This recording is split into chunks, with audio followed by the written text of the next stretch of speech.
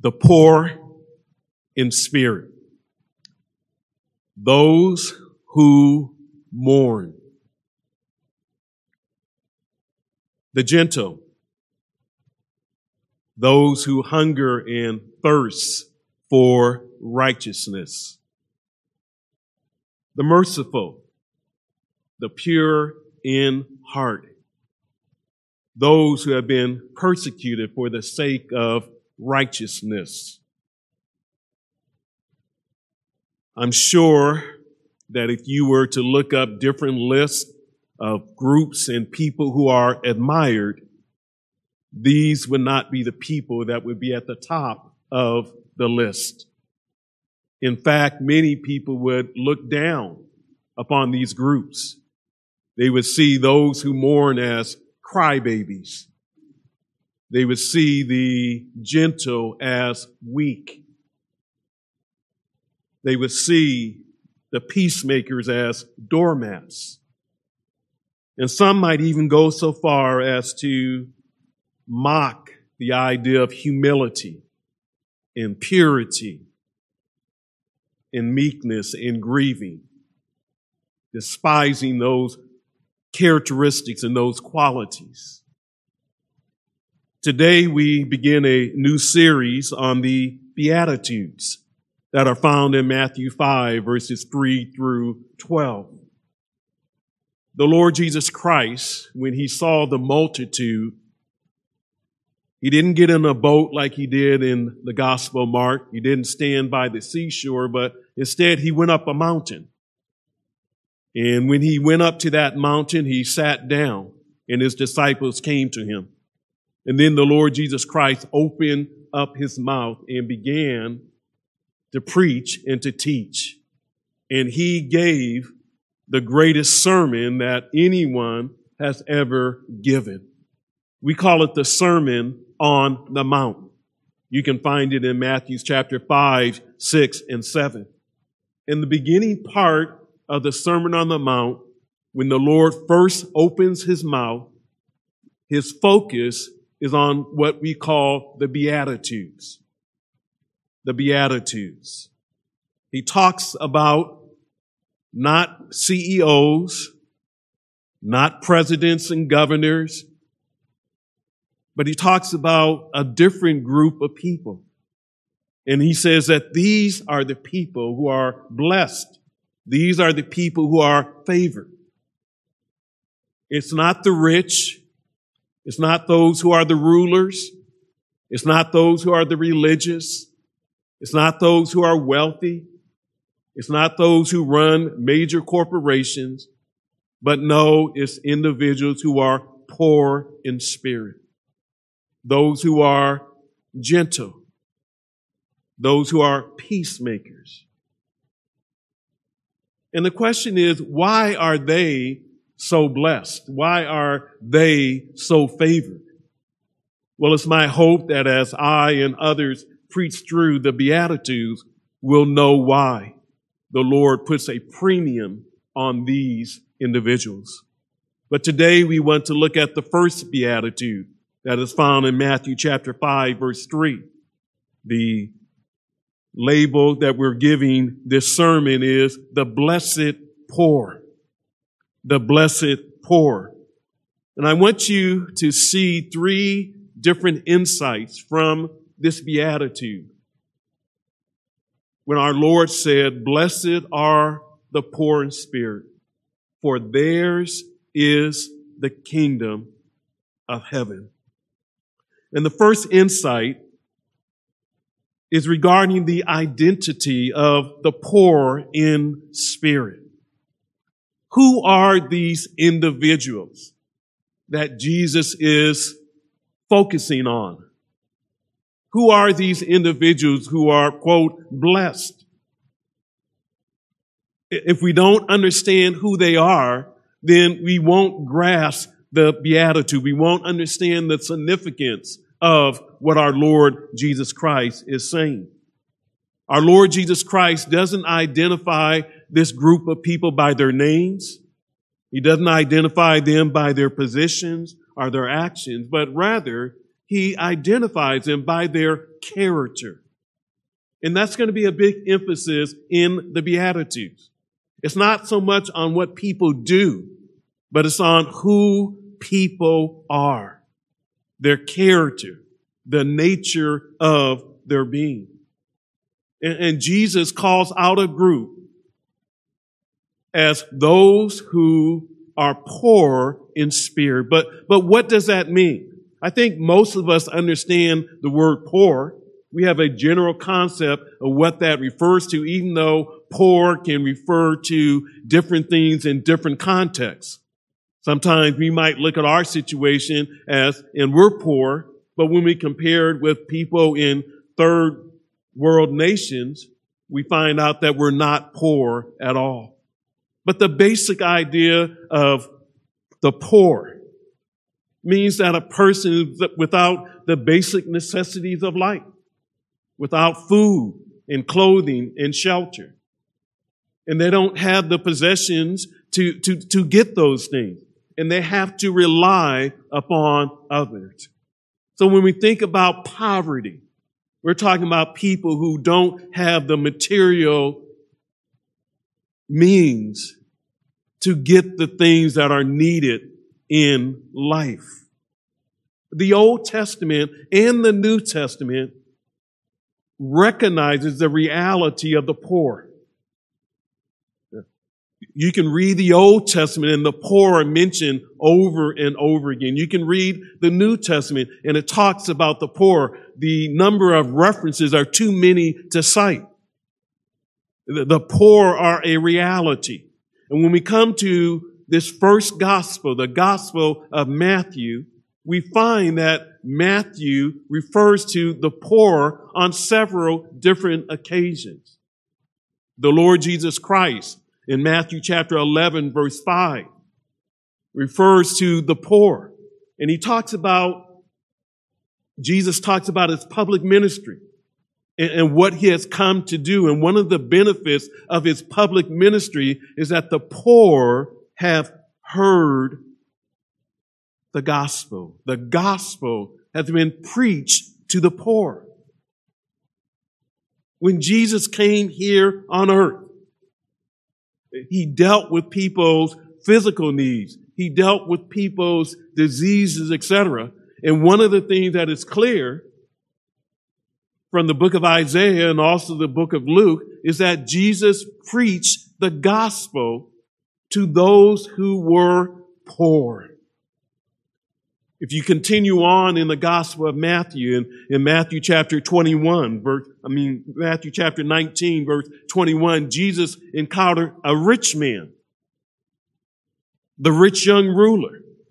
And Jesus told that rich man, go and sell your possessions and give to the poor. And even in the latter part of Jesus' ministry, as he's going to the cross, remember there's that woman who anoints him, who breaks that alabaster box of perfume and anoints the Lord Jesus Christ. And the disciples got upset. They said that perfume could have been sold for 300 denarii, 300 days of wages, and given to the poor. The Lord rebuked his disciples and said to his disciples, you're going to have the poor with you always. So the Bible does not have its head buried in the sand when it comes to people who are poor. You'll find them in the Old Testament. You'll find them in the New Testament. And you'll find that the people of God have a responsibility to the poor. Luke, in his gospel, in chapter 6, has a version of the Beatitudes that's different slightly from Matthew. There, people call it the Sermon on the Plain. In Matthew, it's the Sermon on the Mount. But one of the Beatitudes that you find in Luke is that Jesus says, blessed are you who are poor. No other further description. Jesus says in that sermon, you who are poor, you are living in poverty, you who don't have your material goods and needs met, you are blessed. But we need to understand that in the context of what the Bible says about the poor. Because even though the poor don't possess the necessities of life, they don't throw up their hands, they don't give up. The poor that are mentioned in Scripture that God favors and blesses are those who put their trust in Him. They might not be able to get the things that they need on their own, but that causes them to depend and to rely upon God to meet their needs. And so when Jesus says in Luke 6, blessed are you who are poor, that's who He has in mind. He's not just talking about all of the poor. He's talking about those poor people who recognize that they're in need, but they come to God and recognize that God is the one who provides for them. And God has different ways that He can do that.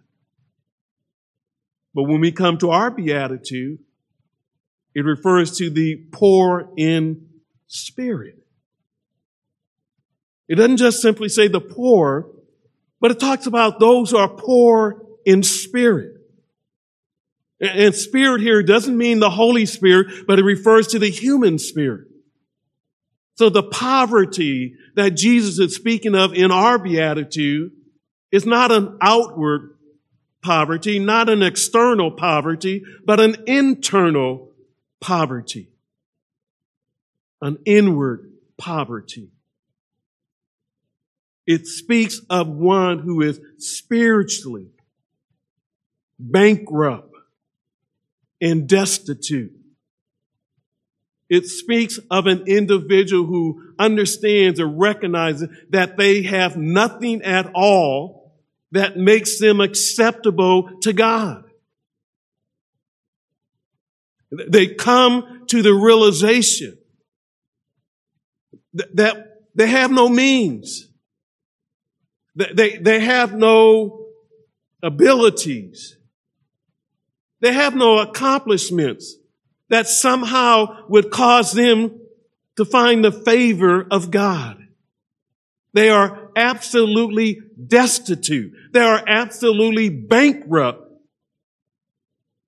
They are paupers spiritually. These individuals who are poor in spirit are not like the Pharisee in that parable that's found in Luke chapter 18, verses 9 through 14. The Pharisee came to the temple, and this is what he said. He said, God, I thank thee that I am not like other people, swindlers, unjust, adulterers, are even like this tax gatherer who has the nerve to be by my side, so to speak. I fast twice a week. I pay tithes of all that I get. See, that's a person who thinks they have something that makes themselves acceptable to God. But those who are poor in spirit, they don't dare come to God as if they have some accomplishments, as if they have done certain things that makes them pleasing to Almighty God. They don't stand before God and boast about what they have done, about who they are and what they're not like. Instead, they're like the tax gatherer. The tax gatherer, the scripture says, was unwilling to lift up his eyes to heaven. He was spiritually bankrupt. He was destitute. he understood that in and of himself, he didn't even have the right to look up to heaven where God dwells. He was unwilling to do that. And he was beating his breast and saying, God, be merciful to me, the sinner. That's the person who is poor in spirit, understanding that they need the mercy of God because they're a sinner, and that leaves them bankrupt and destitute and leaves them having nothing at all. So when Jesus talks about the poor in spirit, that's who he's speaking about. Yes, it's very possible that they might literally be poor, but they might be rich. But regardless of whether they're rich or poor, to be poor in spirit says that they come to God with empty hands.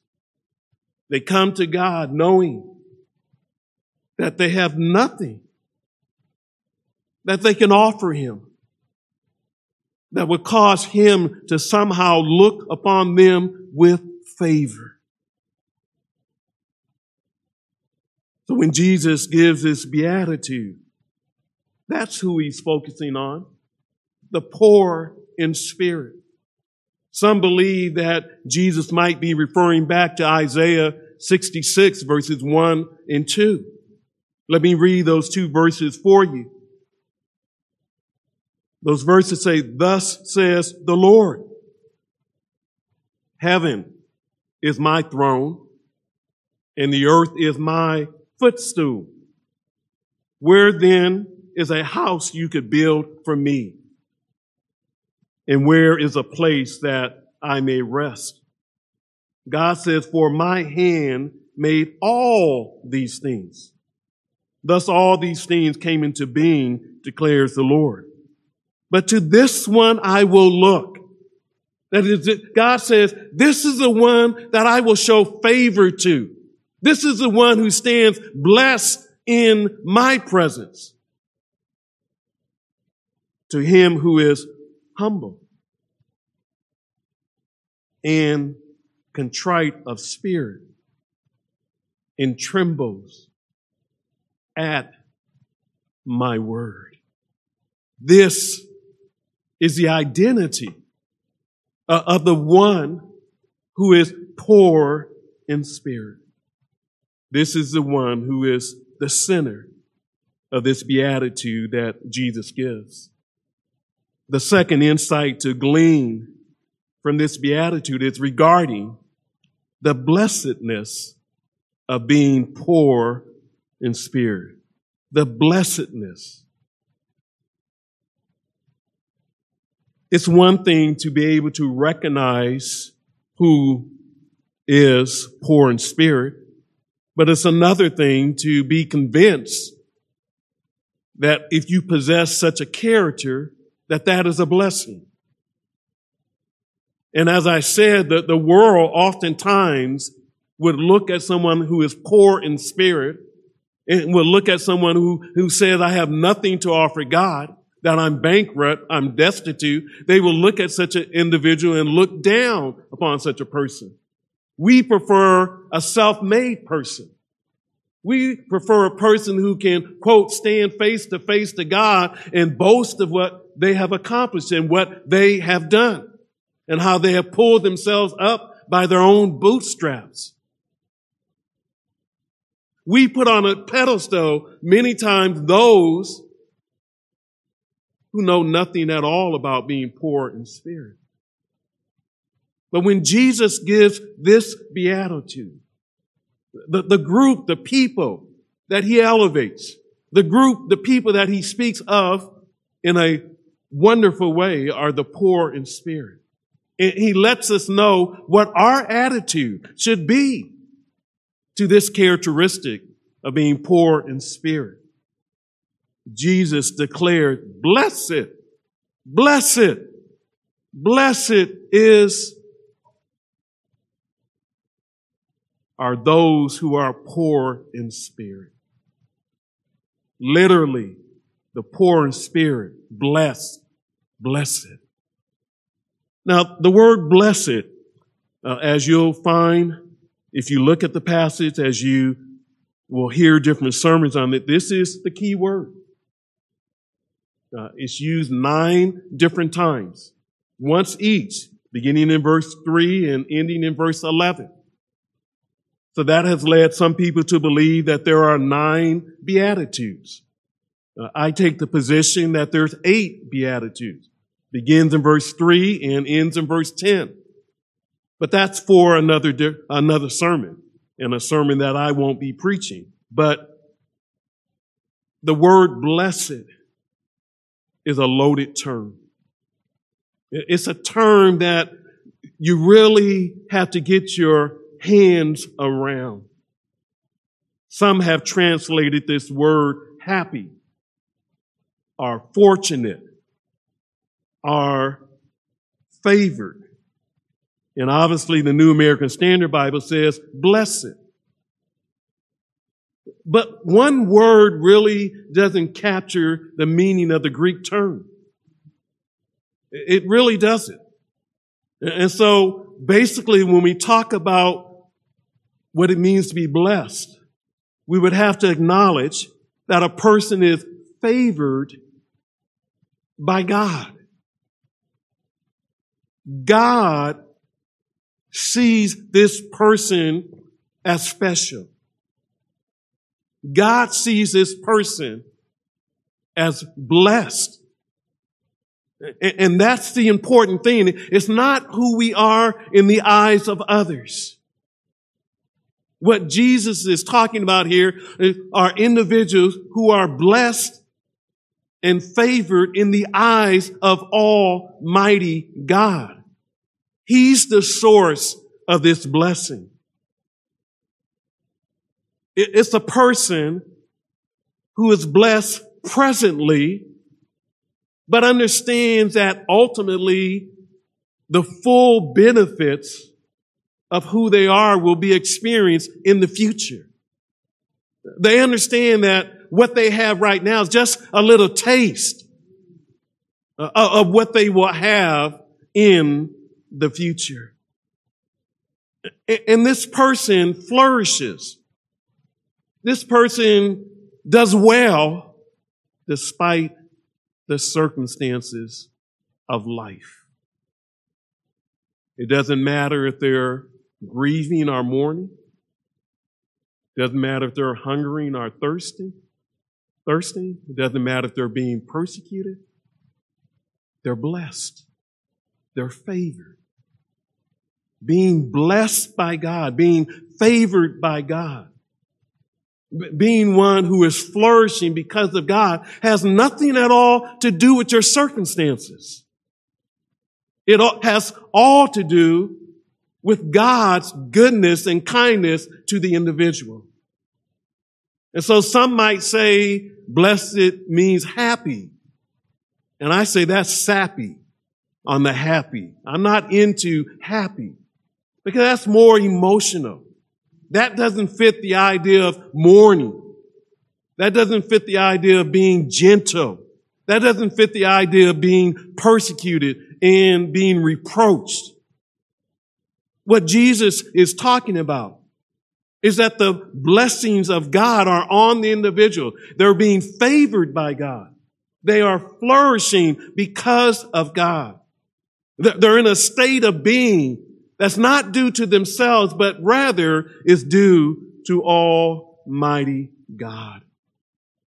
So there is a blessedness associated with being poor in spirit. The person who is poor in spirit is being favored and blessed by Almighty God.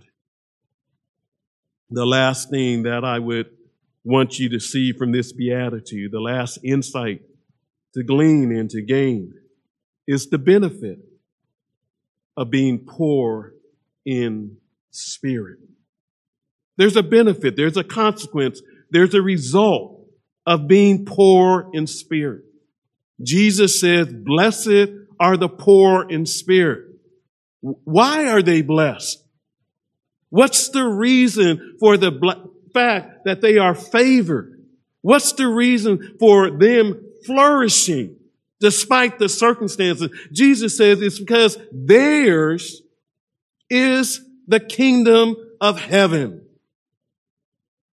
Belonging to them is the kingdom of heaven. They are members of the kingdom of heaven. Now, I know, unfortunately, I'm guilty of this also. We don't get excited about the kingdom of heaven or the kingdom of God like we should. We don't. And sometimes we don't even talk about the kingdom of heaven or the kingdom of God like we should. But I want you to know that from Genesis to Revelation, a major theme of the Bible is the kingdom of God. You need to know that the kingdom of God is bigger than the church. The kingdom of God is spoken of from Genesis 1:1 all the way to Revelation 22. It is a major theme in teaching of the Word of God. When Jesus began his public ministry, he told people, repent. Why? The kingdom of God is at hand. It's about to come. And he says, in light of that, individuals, men and women, boys and girls need to repent and turn from their sin and put their faith in Christ and faith in the gospel. When Jesus walked on earth, what the Jews were looking for was the hope of the Old Testament that focused on the kingdom of God. Matthew calls it the kingdom of heaven.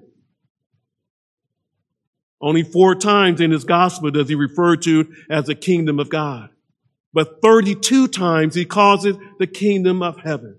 The kingdom of heaven and the kingdom of God are the same.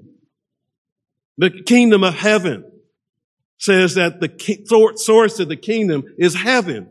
The kingdom of God says the source of the kingdom is God.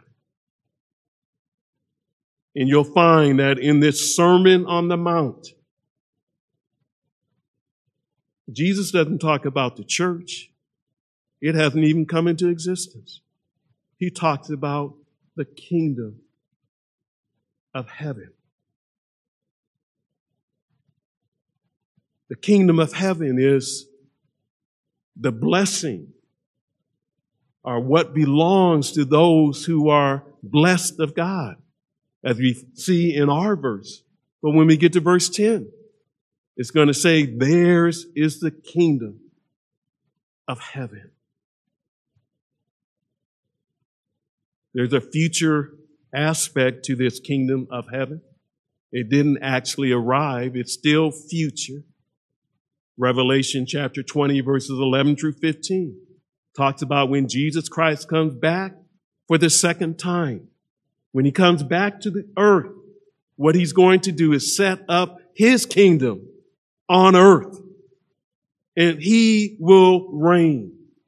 The one who is Lord of lords and King of kings. The government will be upon his shoulder. And then eventually, when you read Revelation 21 and 22, when it talks about the new heaven and the new earth, it's talking about the kingdom of God. It's talking about that kingdom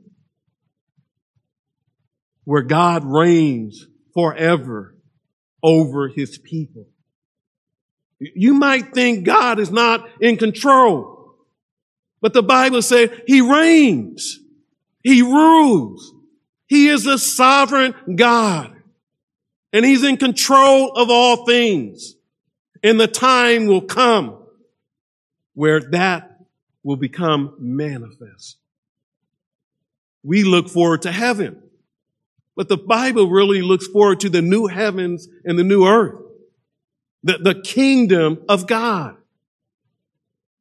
And so when Jesus says to this group of people that theirs is the kingdom of heaven, that theirs is the kingdom of God, you couldn't ask for anything more.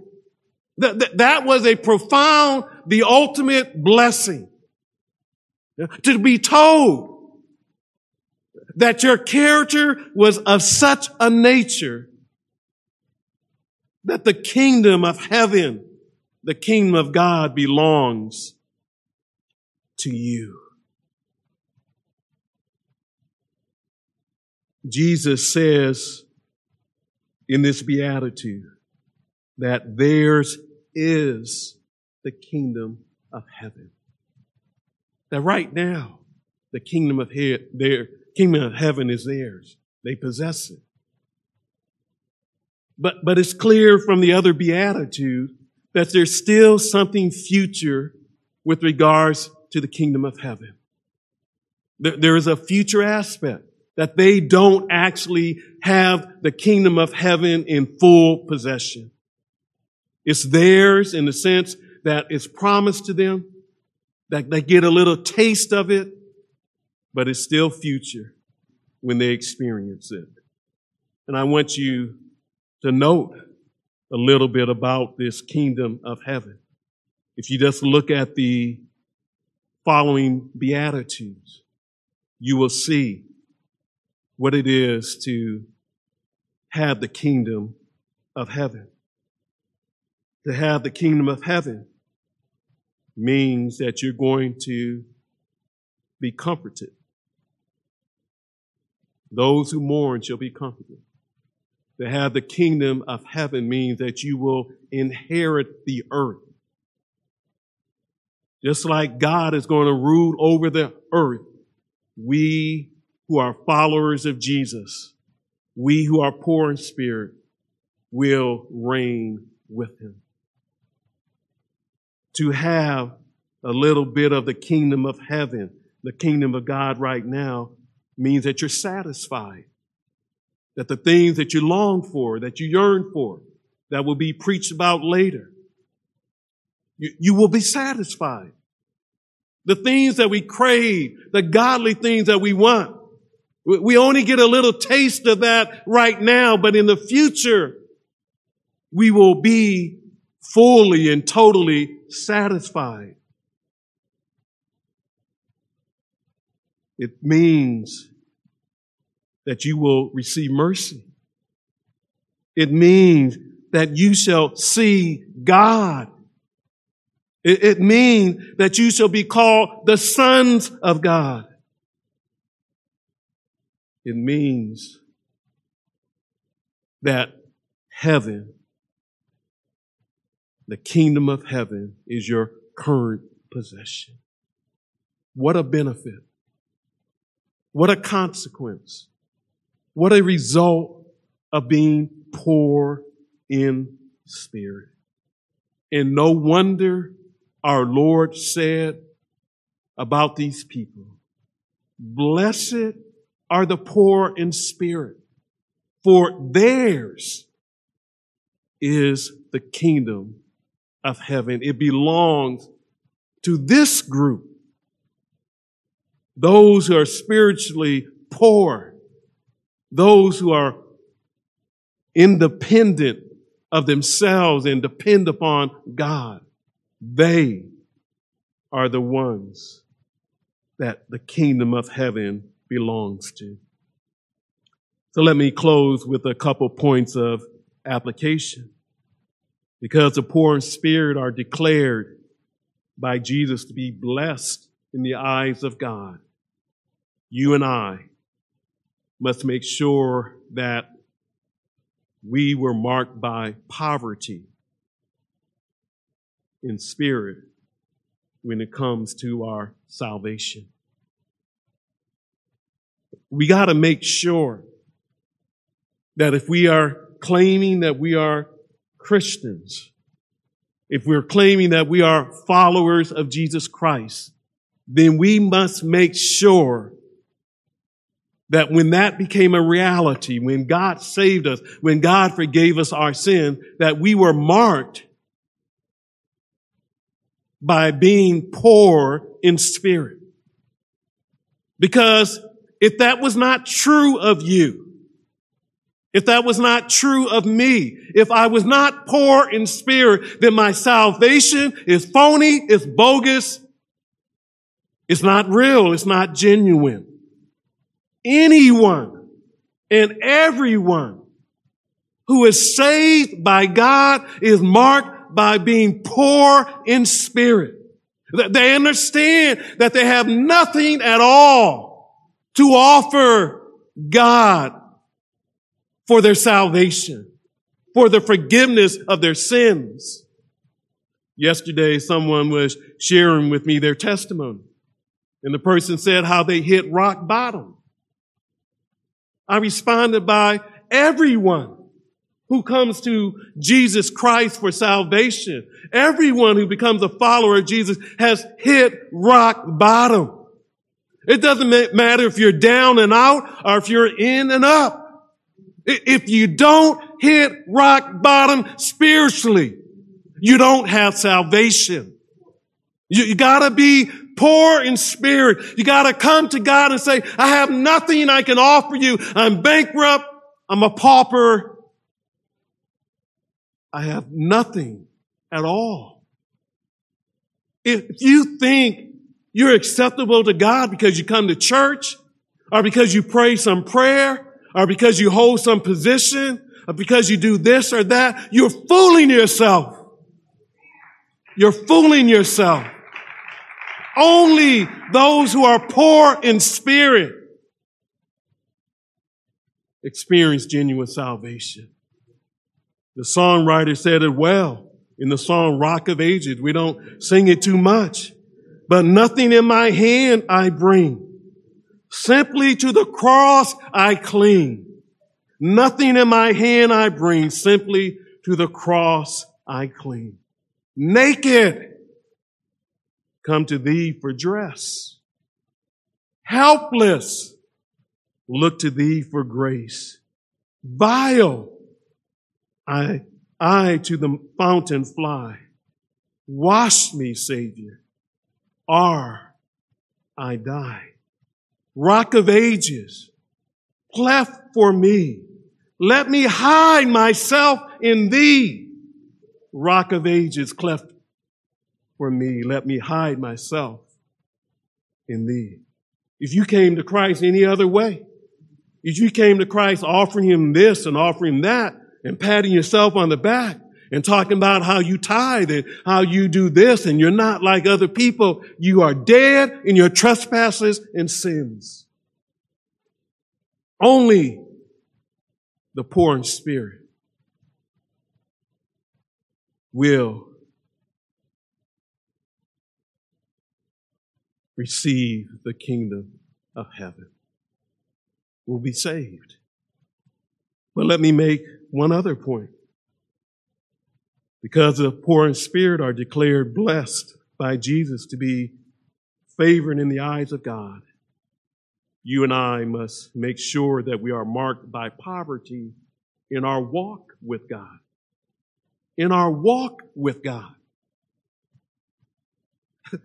We don't come to God one way and then we continue on in the Christian life a different way. That's what Paul said to the Christians in the church of the Galatia. You began in the spirit. Now, do you think you can go on in the flesh? Do you think that do I think that I can please God in my own strength, in my own ability? I'm bankrupt. It doesn't matter how many books are in my library. It doesn't matter when I preach and teach how many books I study and how many authors I read. It doesn't matter what degrees I have. I'm bankrupt. And you are bankrupt when it comes to serving God. We're bankrupt. And that's why we need to be singing that old hymn, I need thee. Oh, I need thee. Every hour I need thee, oh gracious Lord. Don't We must make sure that we don't delude ourselves into thinking that somehow, even in our walk with God, we have something to offer him. We need his grace. We need his enablement. We need his help. We need his mercy. So we rely upon God and his grace as we walk humbly in dependence upon him. Let's pray together. Father, thank you for our Lord Jesus Christ. Thank you for this sermon that came out of his mouth, and particularly for this beatitude. Oh Lord, help us to think deeply on the words that our Savior said, that blessed are the poor in spirit, because theirs is a kingdom of heaven. Open our eyes to what you value, what you cherish. The world that we live in, Father, looks for other things. But you desire that we be characterized as poor in spirit, that we have nothing at all to offer you. But thank you for all that we can gain by you saving us and making us a part of the family of God.